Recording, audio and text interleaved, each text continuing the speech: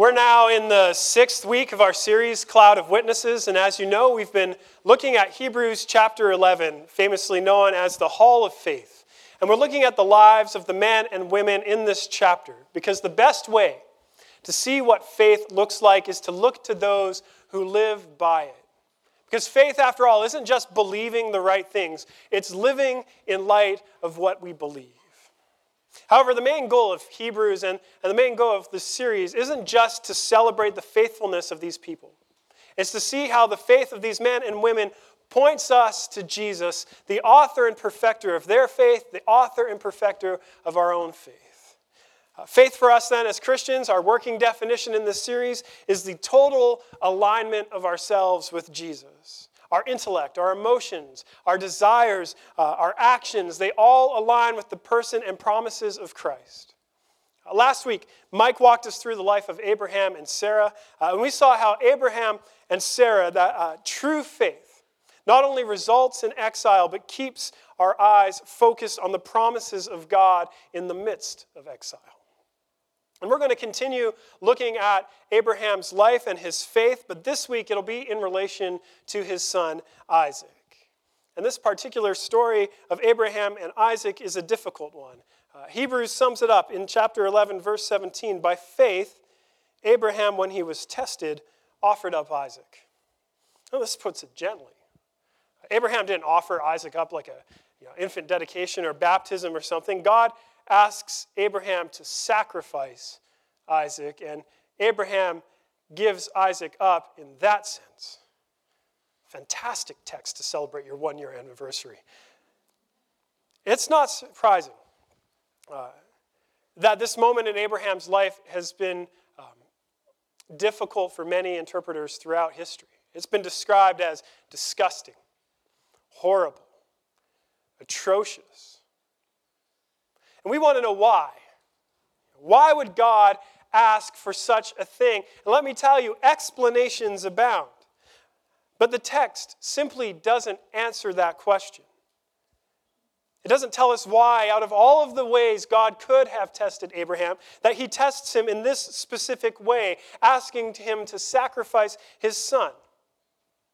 The Old Testament scholar Walter Brueggemann gets this. In regards to why God made this specific request, this is what he says. The expositor must take care not to explain, for it will not be explained. But without explanation, the text leads us to face the reality that God is God. Our only option is to enter into this text, enter into this story, and follow where it leads us. And this approach anchors us firmly in reality because God can't always be explained. And when it comes to faith, faith more often than not takes place in a world where God doesn't always make sense. So accepting that I cannot and will not explain parts of this text, let's enter into the story together and see how it unfolds and see where it leads. We're going to walk through Genesis chapter 22, verses 1 through 14. But as we've been doing, we're going to let the author of Hebrews determine how we interpret this story. He'll ultimately be guiding the way. We'll look at 3 things this morning. A tested faith, the promises and provision of God, and our own testing. So open your Bibles with me to Genesis chapter 22, starting in verse 1. After these things, God tested Abraham and said to him, Abraham. And he said, Here I am. Abraham has a tested faith. God tested him. And right away, this bothers us. Why would God want to test us? It seems so manipulative. This doesn't seem loving. Loving parents should nurture and protect, not put their kids through tests. A good teacher should empower and support, not breed competition through testing. Our culture is becoming hypersensitive, to the point where there can only be winners, right? There can be no losers ever. There's trophies for everyone. It makes me think of an episode from Arrested Development. Maybe, whose name is delightfully misspelt, went to the Boston Sunshine Academy for elementary school. It was a progressive school that didn't use grades. And rather, the students were based on how the subjects, math or science or English, made them feel. So math makes maybe feel sunshine. Science makes maybe feel Elvis. English makes maybe feel Jack in the Box. Now this is, obviously an over-exaggeration, except when it's not, but it captures where our culture is drifting towards. True love nurtures, we imagine. It doesn't challenge and demand and try and judge. But the scriptures say otherwise. When God tests us, though, it's not manipulative. He does it out of love. He does it for our benefit. Psalm 66:10 says, "For you, O God, have tested us. You have tried us as silver is tried." And likewise in the New Testament, it talks about our faith being refined like gold or silver. God tests us to refine us, not to manipulate us, not to knock us down a few notches, but to build us up. James, in his letter, says that God's testing is so that we can be mature and complete, lacking in nothing. This is the aim of God's testing. But it leads us to ask, why does God test Abraham now? This passage it's reminiscent of Abraham's first encounter with God, his calling. And when God first called him, he called him by his original name, Abram. And he promised Abram that he would make him into a nation through which the world would either be blessed or cursed. And of course, this was odd because Abram and his wife Sarai had no children. They were old. Sarah was barren. And now here we are, years later, with Isaac in the picture. God has begun to fulfill his promise to Abram. He has the heir. The beginning of the promises is manifesting before his eyes. But here God calls him Abraham. Why the extra letters? Names matter in Scripture. Abram means noble father. And Abraham means the father of multitudes.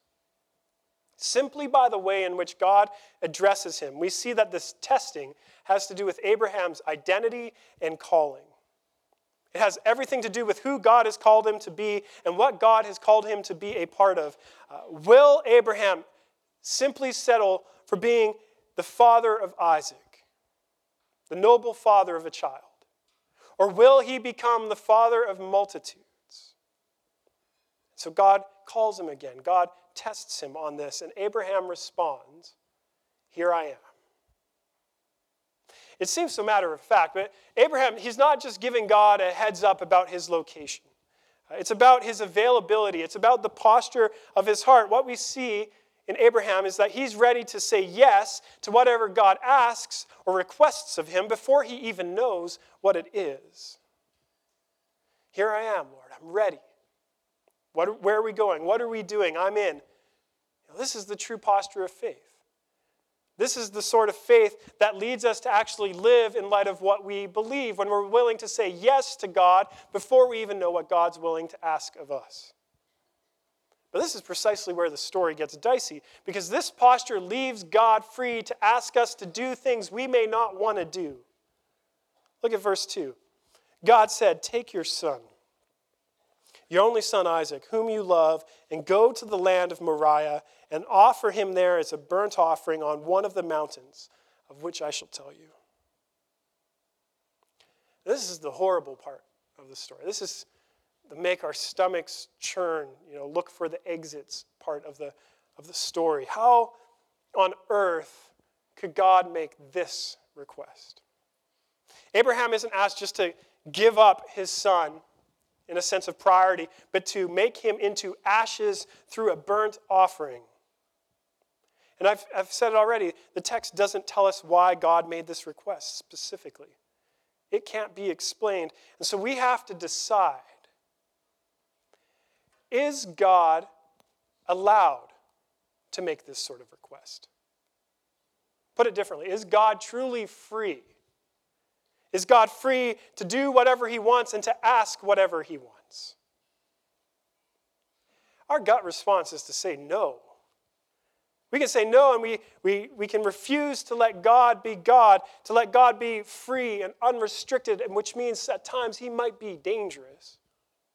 But simultaneously, we don't want to throw God out of the picture altogether. So instead, we settle for our own definitions of God. But if we do this, if we worship any other notion of God at all, it will only be a counterfeit God who we've constructed. A God who operates on our terms. A God who keeps us safe and comfortable and gives us everything we want. But make no mistake about it. If we begin to say what God can and cannot do, if we begin to define God simply because we want him to be that way, we will not be worshiping the true and living God. He must be free to reveal himself to us. Or we can say no to this picture of God, because it's this sort of biblical story that makes you want to throw up your hands in the air and say, this is why society needs to abandon this archaic notion of God. This is why I don't like faith or religion. And if this is who God really is, I would rather the fires of hell, to be honest. And while everything in us wants to say, no, let's turn around, God isn't worth it, or let's construct a safer, more manageable God, or let's abandon this archaic notion of God altogether, Abraham says yes. Abraham, his yes shows us that it's only by encountering God on his terms that we'll truly discover who God is. And there's no alternative. Do not let the things you do not understand about God, indeed the things you may never understand about God, drive you away from him. But instead, in those unknown areas, press into him, no matter how much discomfort it causes. Because if we follow Abraham's yes into the story, if we keep going, we will discover what it means for us to follow God in the midst of the many other ways he doesn't make sense in our own lives. And we'll also discover God for who he truly is. But saying yes means that God gets to be God. He gets to be truly free, which means at times he gets to be foreign and beyond explanation to us. So if you're in, here we go. Doors are over there if you're out. The tension, as we move forward, only escalates. In verses 3 through 6, we get a lot of details. Abraham makes preparations. He prepares the wood. He heads off with 2 men and Isaac. And 3 days later, they get to Moriah. And Abraham, from that point, presses on only with Isaac. He leaves the 2 young men behind. Isaac carrying the wood, Abraham the fire and knife. And in verse 6, it says, they both went together. The story, it moves so slowly. It gives so much detail. It's as if the text itself doesn't want to arrive at Moriah. And on this slow and hesitant walk, Isaac addresses the elephant in the room. He asks his dad, the noble father, in verse 7, behold, the fire and the wood. But where is the lamb for the burnt offering? And Abraham says in verse 8, God will provide for himself the lamb for a burnt offering, my son. I think we can only read Abraham's response as both cryptic and hopeful. Cryptic because Abraham knows what Isaac does not, that his sweet boy is going to be the sacrifice. But hopeful because amidst the test, Abraham believes that somehow God will be the provider. And verse 8 concludes and emphasizes again, so they went both of them together. And then we move almost as if we're in slow motion as we finally get to Moriah, as they finally arrive. Verse 9 says, when they came to the place which God had told them, Abraham built the altar there and laid the wood in order and bound Isaac his son and laid him on top of the altar, on top of the wood. And there's so much description. Abraham built the altar. He laid the wood. He bound Isaac. He laid Isaac on the altar. And then we get to the moment we didn't want to get to, the moment that the text tried to delay for us. Verse 10, then Abraham reached out his hand and took the knife to slaughter his son. The knife is in hand. His hands are ready to slaughter his son. And we have to ask, what is happening? Because God has already disturbed us in this text, but now Abraham is equally disturbing to us. Is this what faith will make us become? What is going through Abraham's mind? How can he lift his hands with a knife over his son?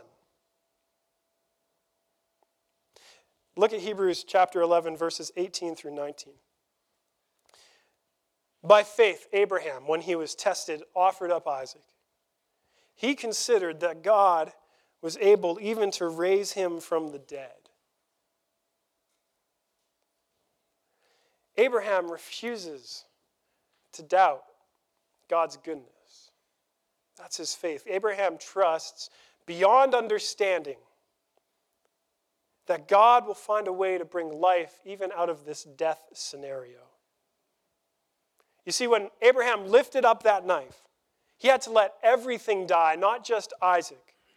He could not lift up that knife unless he renounced all hope in any sort of worldly power whatsoever. The promise of God will not come simply because he is now a father. And the promises of God will not come by any planning or accumulation or goods or talent, you name it. The promise of God that Abraham will one day be the father of multitudes will only come by the hands of God and his gracious provision. And this is why the author of Hebrews says that Abraham, in lifting up that knife, is actually taking an act of faith. Faith in the power of the resurrection. Because resurrection, after all, is the keeping of a promise when there is no grounds for it. Abraham must have thought to himself, I'm about to kill the only sign that I have that God will fulfill this promise to me. But surely, somehow God will keep his promise. Abraham abandoned it all and left it in God's hands, the one he believed would provide. But it's still not easy. We may not have to lift up our hands with a knife, but we equally have to abandon ourselves to God. We have to let go of all the things we hold on to for meaning and security, for a sense of purpose and self-worth, and even sometimes the things that God himself has given us, and turn to God alone. The knife is in Abraham's hands. He's about to slaughter his son. He's abandoning it all. And at the last possible second, relief finally comes. The words we want to cry out ring out from heaven, Abraham, stop! Verse 11 through 14 read, but the angel of the Lord called to him from heaven and said, Abraham, Abraham. And he said, here I am. He said, do not lay your hand on the boy or do anything to him, for now I know that you fear God, seeing you have not withheld your son, your only son, from me. And Abraham lifted up his eyes and looked, and behold, behind him was a ram caught in the thickets by his horns. And Abraham went and took the ram and offered it up as a burnt offering instead of his son. So Abraham called the name of that place, the Lord will provide. God provides. God follows through on his promises. The same God who tests is the same God who resolves the test, which should make us wonder, what was the point of the testing?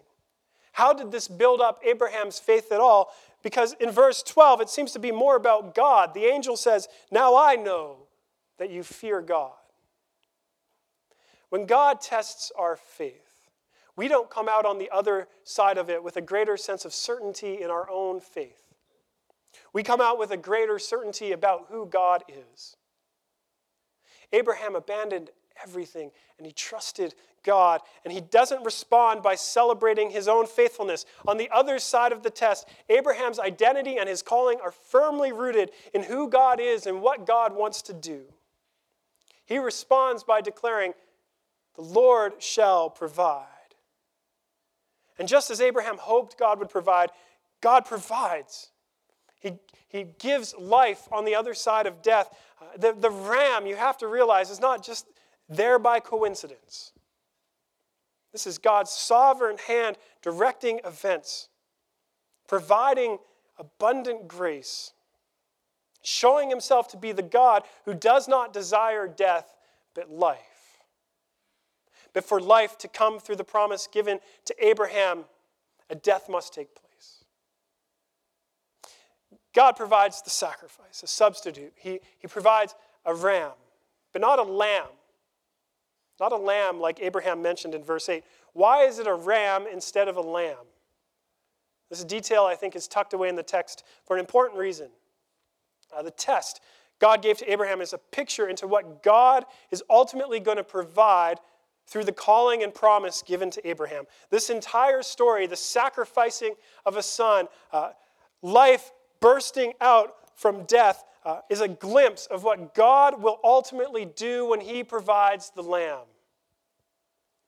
What God didn't ultimately require of Abraham, God would one day give himself. Everything God promised to Abraham, his calling to be the father of the multitudes, his calling to, see this come forth from the promises of God, was all so that God could bring his only son into the world. His beloved son, the true son of the promise. This was what was truly promised to Abraham. This is what Abraham was getting a glimpse of. In John's gospel, when John the Baptist sees Jesus, a light bulb goes off. He says, there he is. Behold, the lamb that was slain, who takes away the sins of the world. The Lamb of God. Sorry, I went to Revelation. It's there too, but John. The Lamb of God who takes the sins away of the world. I can't talk. The Lamb of God who takes away the sins of the world. We'll get it. We needed to lighten up, apparently. Just as God provided Abraham a substitute, a ram instead of his son, God provides us a substitute, his only son for our lives. God gave us Jesus as a sacrifice to take away our sins, and it's because our sins had to be dealt with. And the scriptures are unashamed in this fact that the only way our sins could be forgiven is through the crucifixion of Christ, God's only Son. Jesus carried the wood of his cross. He was bound to it. He was laid upon the altar, and Jesus died the death we deserved to die. He was substituted. But through Christ's death, God has provided us everything we need. It makes you wonder, why would God provide such a costly substitute? Tim Keller puts it this way. I love this. Jesus is the true and better Isaac.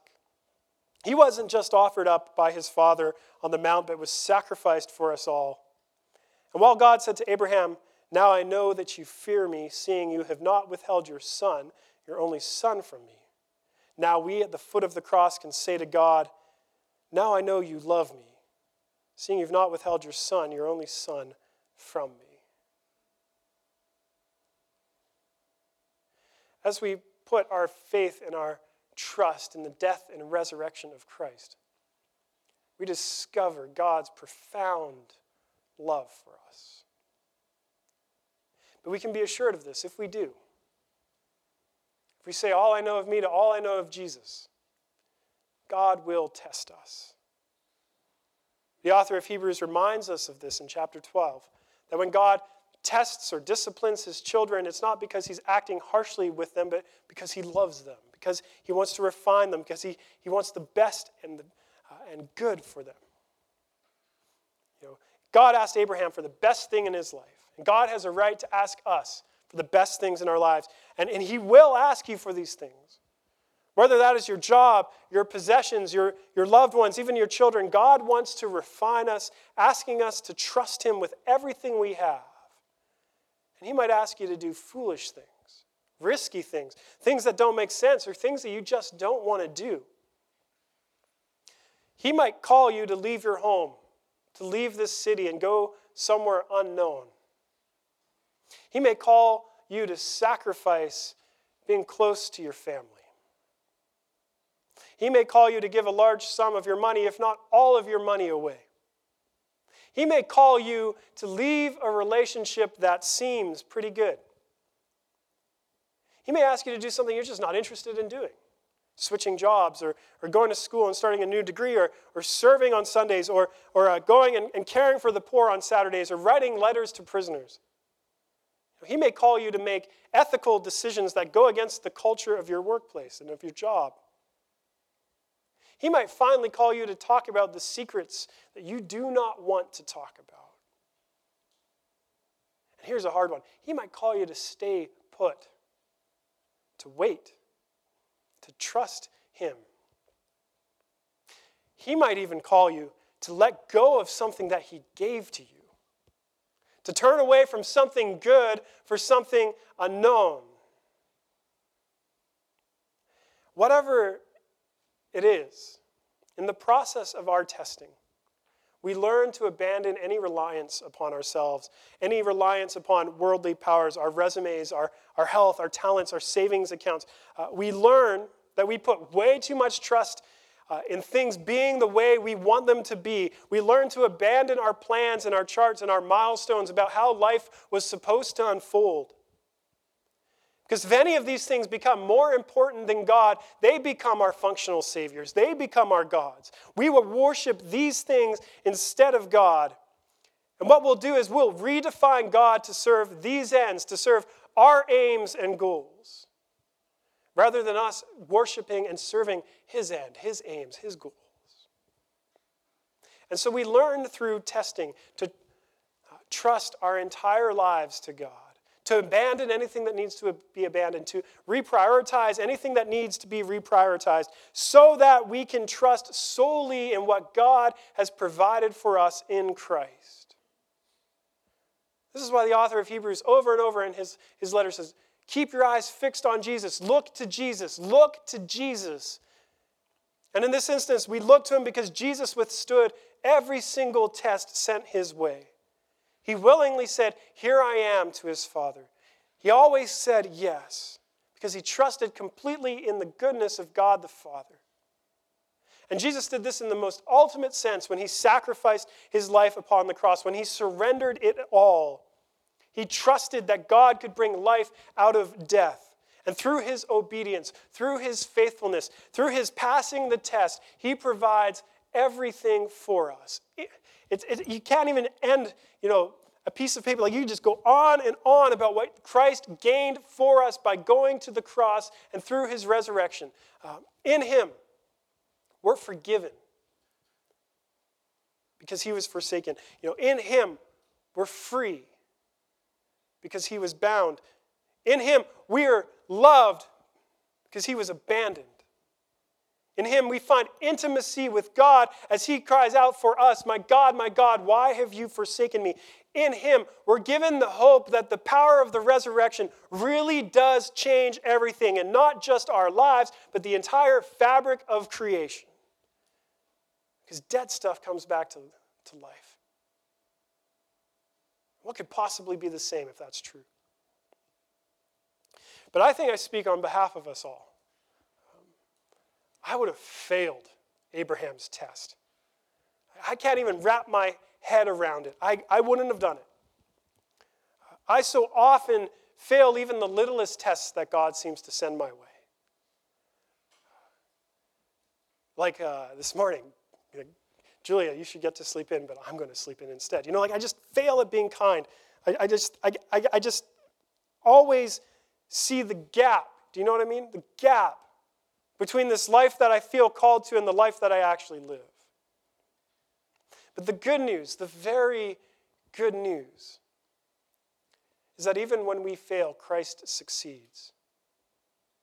And if we fail, God uses it to create avenues of repentance and humility as we discover our dependency upon Jesus. It's through failure that we discover our deep need for the power of Christ's resurrection to enable us, to strengthen us, to guide us.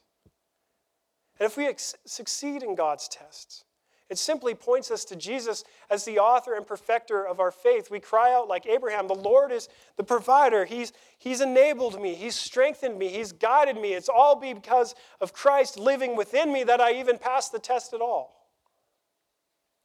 Just like Abraham, when God tests our faith, we don't come out on the other side of it with a greater sense of certainty about our own faith. We come out with a greater sense of certainty about who God is and what God has accomplished for us in Christ. Because our evaluation before God isn't based on how well we'll do when he tests us, but on what Christ has accomplished for us in his sacrifice. both our failure and our success, when God tests us, are used to anchor us in Christ and the power of his resurrection. And our faith is tested so that we can discover that God has provided everything that we need. And in this way, we truly do come to say to God, now I know that you love me, seeing you have not withheld your Son, your only Son, from me.